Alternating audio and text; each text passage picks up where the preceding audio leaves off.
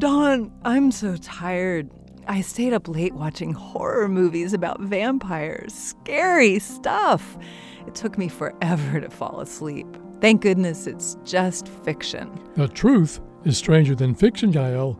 Ever heard of vampire finches? Oh, now you're just messing with me. No, they're real.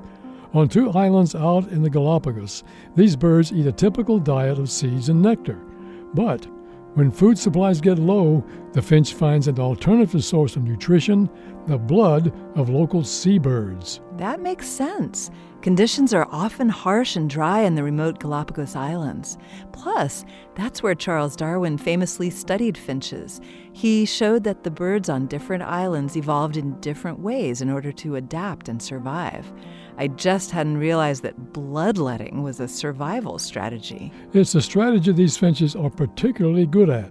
One will hop up to a seabird and peck at the wing with its viciously sharp beak. The finch creates an open wound and starts to drink the blood. Other finches cluster around the injured seabird to wait their turn. Sounds gruesome. You're going to give me nightmares. Vampire finches aren't evil, they're just trying to survive.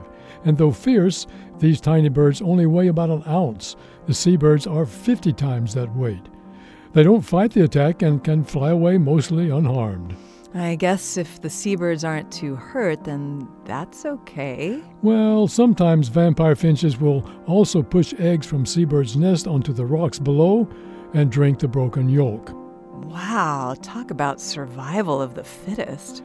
This moment of science comes from Indiana University. I'm Don Glass. And I'm Yael Cassander.